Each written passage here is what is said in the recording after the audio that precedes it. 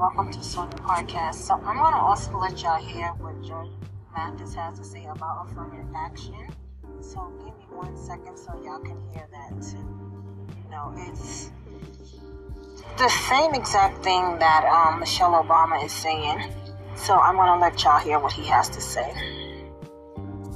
The hypocritical and corrupt Supreme Court struck down affirmative action. I call them corrupt because this is on the tail end of two of them being found to have received gifts from billionaires who may have business to come before the Supreme Court. Affirmative action, as many of us know, is a policy designed to level the playing field for Black and brown students who have historically been denied an equal education, and also to create a diverse student population that advances positive race relations among all the races, particularly amongst what we're going through now. With the belief it is, if you diversify a campus, that we'll know each other, and we won't fear each other. Different cultures will know each other, and they won't buy into the negative stereotypes that they see on the 5 o'clock news that paints Black and brown people as more destructive than they are. And so that's what we need to learn of each other, because if you see it on the 5 o'clock news, but you see more of it on your campus, you know that Black folks, brown folks, and others are stereotypes that you've heard or that you see. That's why we must come together and create that diverse environment. So, however, the decision didn't change the policy for diversity in the military or for athletes, which sets the code. You can run, shoot, and jump for the country, but you can't get an equal education. Uncle Clarence Thomas was admitted to, and I call him Uncle Clarence Thomas because that's endearing. People call me Uncle Judge, call my wife Aunt Linda. Everybody knows that's a new slang. If you don't know it, learn it. Anybody talking down to you, some folks need to. But yes, he was admitted, Clarence Thomas, to college by an administration that supported affirmative action, as I was. And he admittedly benefited from affirmative action. The difference is that he's turned his back on Black people. And I'd rather be broke and homeless than to abandon a policy that allowed me to go to college despite having only a GED. I'm not confused. Clarence Thomas is.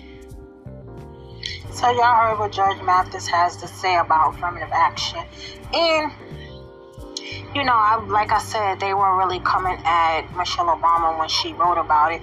But you have to respect Michelle Obama, because she graduated from Harvard with a law degree. Like, you have to respect this woman. The comments, like I said, was ridiculous what they were saying. Like, she could barely write a sentence or a thesis. And it's just ignorance to me, because you saying that, but she has degrees.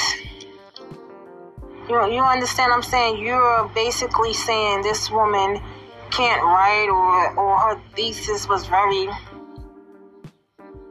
it was barely where she can write a sentence, because that's what was actually said. She can't even write a sentence. So you tell me, how did she get a law degree without being able to write a sentence? But that's all I had to say. And it's also she a news anchor.